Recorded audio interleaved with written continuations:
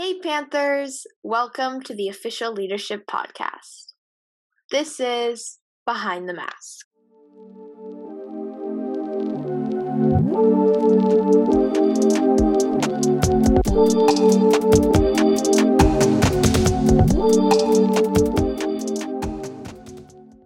Hello, I'm Sophia, the director. And I'm Margot, the chief editor. I'm Kaishan, the assistant editor.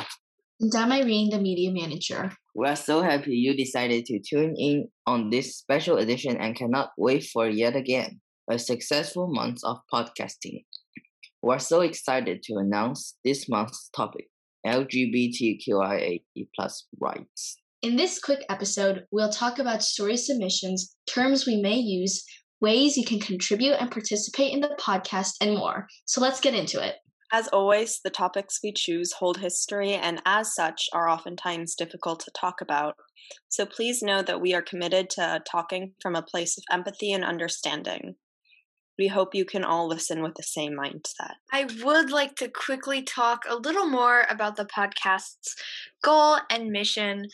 We are trying to create a space not as fixing problems, but rather shining a light on them. So please keep that in mind when listening. If you have any experiences and potential topics you would like for us to cover, share your subtopic ideas in our Google form located on our website. You can submit your stories about the topic anonymously or come on air with us where we can discuss in a comfortable interview-like format. Please feel free to share your stories and feedback through our forums in the description below or on our website.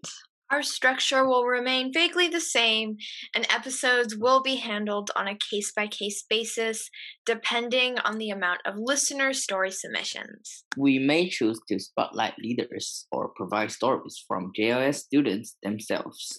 Another quick note regarding the episodes is that due to spring break, we will be releasing our first full-length episode on the topic slightly later than usual. We think that right now it's important to introduce the terms we may use during the episode as we feel it's necessary to clarify in the case of misunderstandings. First, I'd like to go over the term LGBTQIA+.